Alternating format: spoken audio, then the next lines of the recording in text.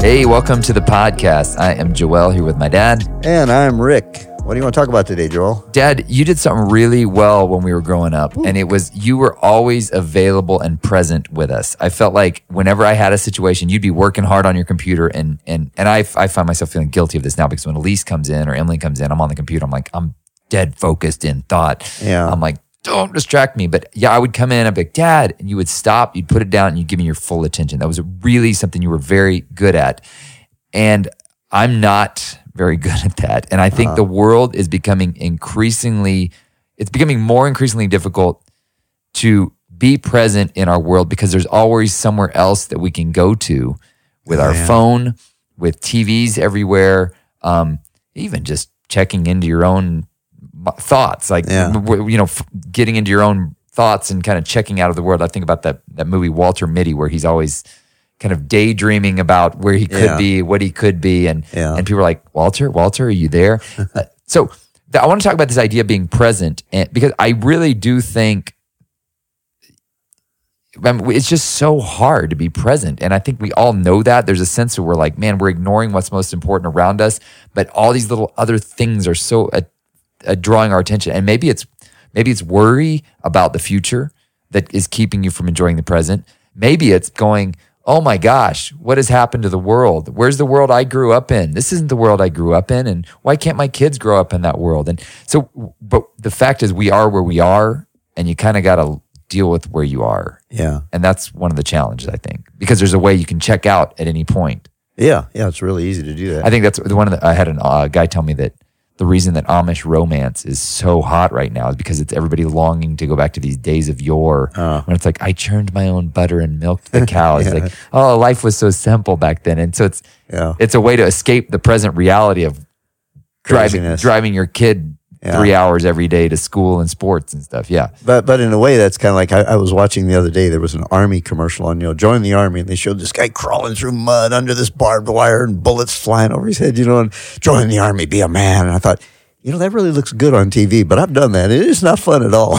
When you're down there eating that mud, you go, what the heck am I doing here? Why did I sign up for this voluntarily, right? What an idiot I am, It looks good on TV, and a lot of things look good on the iPhone and Facebook and all that, but boy, when you really get into it, you find out life is kind of pretty boring sometimes, Yeah, so how do you be present when it's boring? Well, I think, first of all, I think it's really interesting that you felt like I did a good job of that, because I always felt like I didn't do as good a job as I wanted to. It was always a struggle with me to be able to shut down over here and focus over here, But I did realize, I had good mentors in my life who would tell me that, people are always more important than the projects or whatever you're going on. And I remember one time I was, when I was principal of the school, and, that's a crazy job. We had 220 kids, and then, almost twice that many parents. And then you got teachers, and you got all this stuff going on all the day. And I had all this stuff I needed to get done on my to-do list. And one time I went to Sam Kelly, and a pastor that mentored me, and I said to him, man, it's just so frustrating. I just don't feel like I can get anything on my agenda done today because of all the interruptions. And he just looked at me and says, have you ever considered the fact that maybe those interruptions in your agenda are God's agenda for you that day? I thought, maybe so, maybe so. Maybe that's a whole lot more important than my to-do list, what's coming up. And I mean, you can be distracted. There are leeches that will just suck your time and absolutely, always be there wanting more and more and more.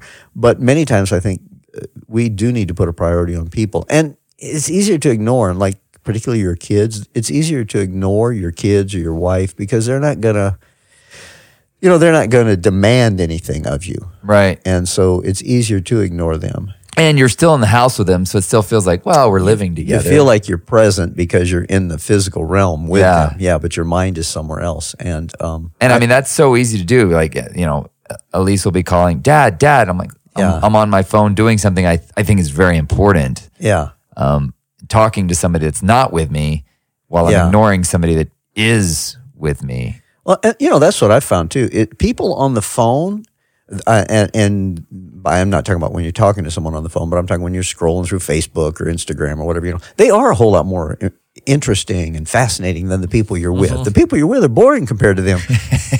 That's right. Because you're seeing the polished, filtered, photoshopped image of the people that are on the phone, and they've got exciting things going on, or they wouldn't be posting, And even if it's not exciting, they can make it look exciting. And here you're just with this boring person that you're just sitting there and you're doing whatever, eating dinner with. It's just him. Yeah. Which is kind of a function of in when we're living in the present. There's always the temptation to look at we call it rosy retrospection in counseling. It's like looking back, and you filtered out all the bad out of the past. Yeah. And you're going, gosh, man, back in the day, it was so great. Like when we lived in that little 2-bedroom house, and we were so cozy and all that. There was, every time it rained, it would like leak. The plumbing never worked. You forget all that stuff. The rosy retrospection. And so there's this, that's what King Solomon, he says, don't say, why were the former days better than today? For it's not from wisdom that you ask such things. Like it's never good to be constantly looking back at the past and going, if today was just like back then. Those were the good old days. Well, right now is going to be the good old days one day for you. But then there's also this element of Jesus saying, I'm telling you guys, don't worry about tomorrow, for tomorrow will worry about itself. Today has enough trouble of its own. So just focus on the stuff that's in front of you today, what's right in front of you right now, and let all the rest of that stuff take care of itself tomorrow. You got to live in these, I've heard it called day-tight compartments. Yeah. But that's challenging because there's always something, and there's some people that just really love it. Emily's one that loves anticipation. For her, in some ways, the anticipation of the event is more exciting than the actual event. Yeah. We get to the event, it's like, we actually get to, the condo in Mexico or whatever that we rented. And she's like, oh, this isn't quite as nice as I was expecting it to be, but okay. But man, the anticipation leading up to it, she loves the anticipation of it. Your mom's that way too. Really? You do not throw her a surprise birthday party because she does not like it. It's not that she doesn't like the surprise. It's that she loves the anticipation of it. It's looking forward to it. She gets as much pleasure out of that as actually the surprise, Which is an interesting thing because that's the looking ahead thing, which I guess there's nothing wrong with that. But man, it can lead you when you're so focused on what's coming up ahead that you can miss out on what's right now in front of you. Yeah. There's nothing wrong with the anticipation. If it's in a positive way, it's an excitement. It provides a joy for today because you're looking forward to there. But I think, of course, what Jesus is talking about is the troubles. When you're looking forward to it, like, it's going to be terrible. It's going to be bad. True, He says, you got enough things that are going to be terrible today. Isn't that an encouragement? Just focus on today's horribleness. You got enough. If you even make it through the day, I'll be surprised. That's right, I hear there's this greeting, one of the African languages, their morning greeting is, I see you lived through the night. Great. Surprise, I made it another day, So anyway, so it is what I was saying is it was always an effort on my part to I distracted make that you, effort. sorry. Yeah, did we? Yeah. To get to do that, but I thought it was something that was worthwhile. It was something I needed to train myself to do. And then later I had people comment too, that, they noticed that when I was involved in things, that, and it challenged. I remember somebody specifically saying, I really learned from just watching that in you that I needed to focus more on, they were talking about their kids, that they, again, tended to ignore their kids until there was a crisis. Yeah. And I think many times that's the reason we have the crisis, because we didn't pay much attention to them earlier on. Or we've trained. Oh, yeah. Okay. I see what you're saying. So the idea of, that reminds me of a story of a guy. I was doing a wedding, and it was his beach wedding, and I did the wedding, and afterwards this guy came up to me and he's like, man, I really liked what you had to say about love. And, he had a few drinks in him. And he goes, I really liked what you had to say about love. And man, it's just really hard when your kid tries to kill themselves. And I was like, what? That is a little hard. I didn't know I was like, what? It totally caught me off guard. I'm like, did your kid try and kill themselves? He's like, yeah. He's like, man, I work hard. He's like, I put in overtime to give those kids everything I never got growing up. And he's like, and then I kind of get a call from the guidance counselor saying my daughter tried to kill herself. He's like, what are you supposed to do about that, man? You're trying to love your kids. And I thought it was fascinating. I didn't know what else to say, but I said, trying to kill yourself has many facets, mental illness, things like that. But I said, man, did you see any warning signs? And he kind of took a chug of his beer and he was kind of like, well, I work hard, man, trying to give my kids and all the things I didn't get given up. I work overtime on the weekends so they can do cheerleader camp. And I was like, wow, isn't it fascinating that in your own home, something can be going on, but if you're not present, like truly present there, you can miss it. And that's what you're saying with oftentimes the crisis comes up because we haven't been present enough to notice the small changes in behavior in our kids, the small changes in behavior in our spouse, them pulling away a little bit and just spending a little less time together. And when you're not present, those things can, I say, quote, air quote, sneak up on you. Mm-hmm. But it's because you haven't been observant enough to the changes. That's what you're saying, I guess. Yeah. In fact, there's some research kind of in a related topic in that, with our mission agency that I direct, we're very real emphasis on pastoral care. In other words, we stay in touch with the people, at least a monthly touch, staying in touch, know what's going on.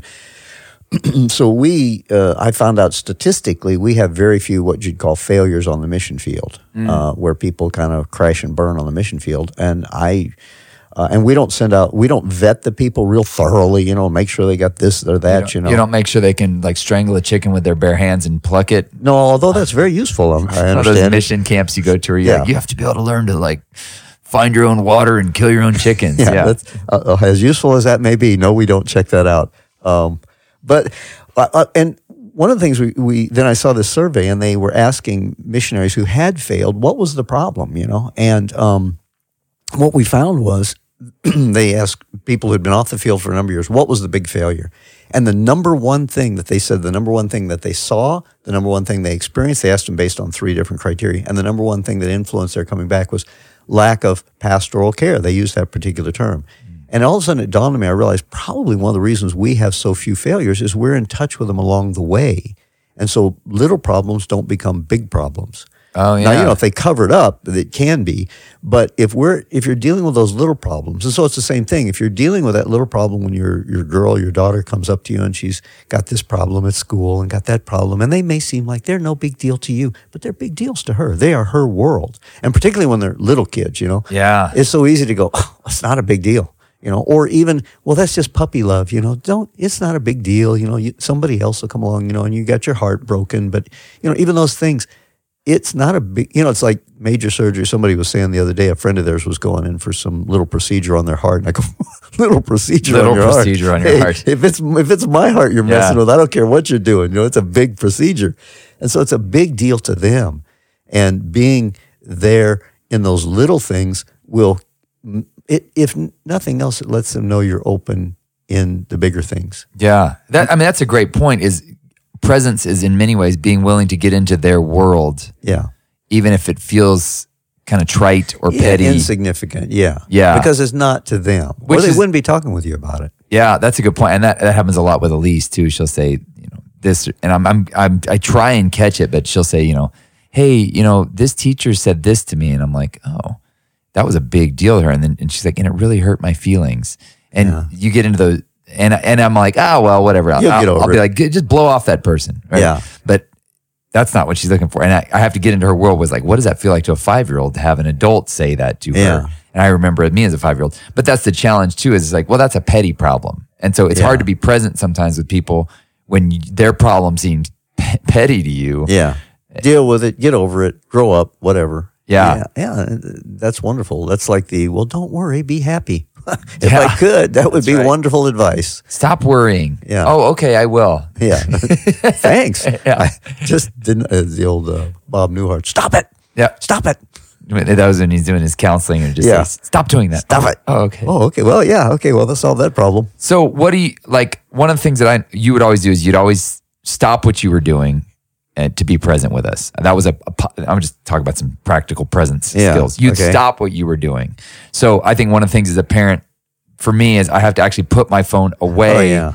It's like, okay, sweetheart. Yeah. I'm like, because it's easy to act like you're stopped. And you think she doesn't see that I'm looking at the phone more than her. Yeah, exactly. She would do that for a while. She went through a season of where I'd be looking on the phone. She'd be like, you back now, Daddy? And I was like, ow, that hurts. Oof. It's like, yes, I'm back, sweetheart. She knew I was checked out. I thought I was fooling her, but I cannot fool a 4-year-old, right? So no. And a lot of it's eye contact, because it is where your eye is. That's really where you are.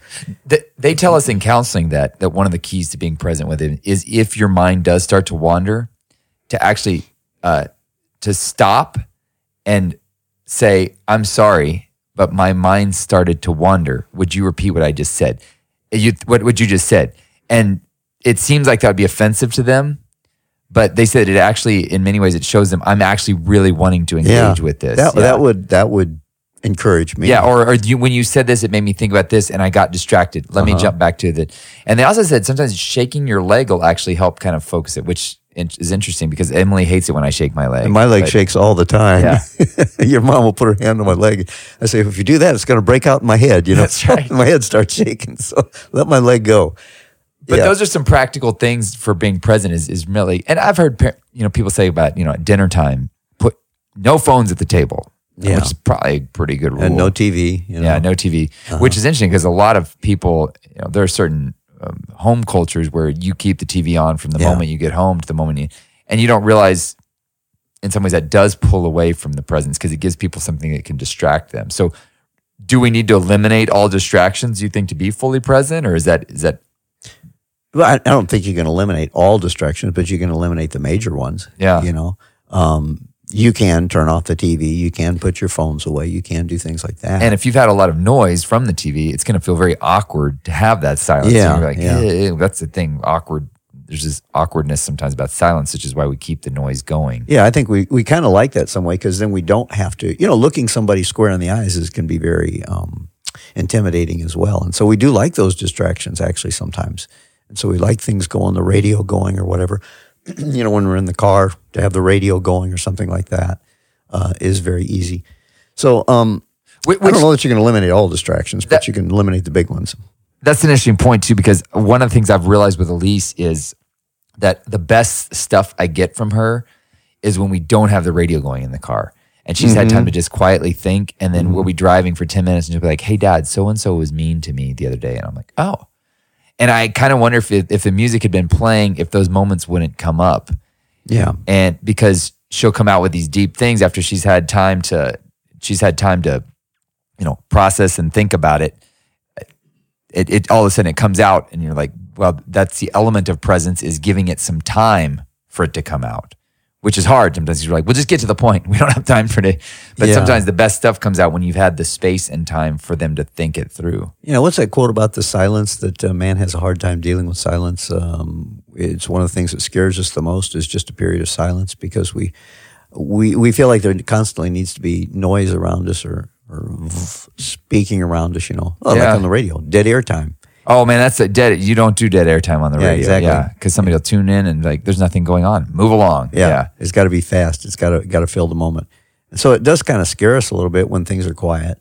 And so we do like to fill our minds with noise. But they also say that being present in the moment in silence often leads to great creativity. Oh yeah, you're actually soaking up the actual moment. I think, you talk about distractions. I know, like with me, when I go in, most restaurants now, well, not most, but I guess the restaurants we frequent, anyway, the cheaper ones, have TVs on the wall. Everywhere you look, there's a TV on the wall, And I have to be really careful when I go in because I'm just, flashing lights attract me. I'm like a moth, And so if there's a TV behind somebody, I'm going to be looking up at the thing, and it's a constant fight to keep my eye focused on them, So I don't know, maybe I ought to put the TV back there because it's a good exercise. It's like building muscle to be able to turn away from the TV. Must resist. Yeah. But I find that too, I think that's a part of it. They realize to create a welcoming environment, you got to have noise, you got to have distractions to where people aren't forced to face one another and communicate with one another. And so, because you can't hear what's going on. I mean, you're not really participating. There's 3 TVs going around. You got one's on sports and one's on this, and you can't hear it. So you're not really engaged in that either. I think it's just like a noise, a distraction. It's colored lights. It's a way to just sort of sparkle what would you say, tickle the eyes, maybe a little bit. Well, and in many ways, the whole world is out to keep us distracted. It's just we feel comfortable when we're distracted, and the whole world is kind of opposed to us. So being present is going to take an intentional act. It's not just going to materialize. Yeah. You're literally going to have to make some conscious decisions to, I'm not going to do the path of least resistance, which would be to turn on the TV here. You actually have to make space for presence, which is an interesting thing to think about, because the natural path is going to be noise and distraction. The supernatural would be the being present, which again goes back to Jesus coming, and he didn't just stay far off. He actually came and showed up on earth to be present with us as an example of, Word became flesh and lived among us, being with us. So Yeah. I think he set the example for that. And a key is thinking more about others than yourself. That I'm more concerned with you, so I'm willing to put aside my own desires, my own goals, my own objectives in order to focus upon and be concerned about the things that matter to you. Thanks for listening to this podcast. If you want more information from Joël or Rick, you can visit joelmalm.com or rickmalm.com. Please consider leaving a review of the podcast.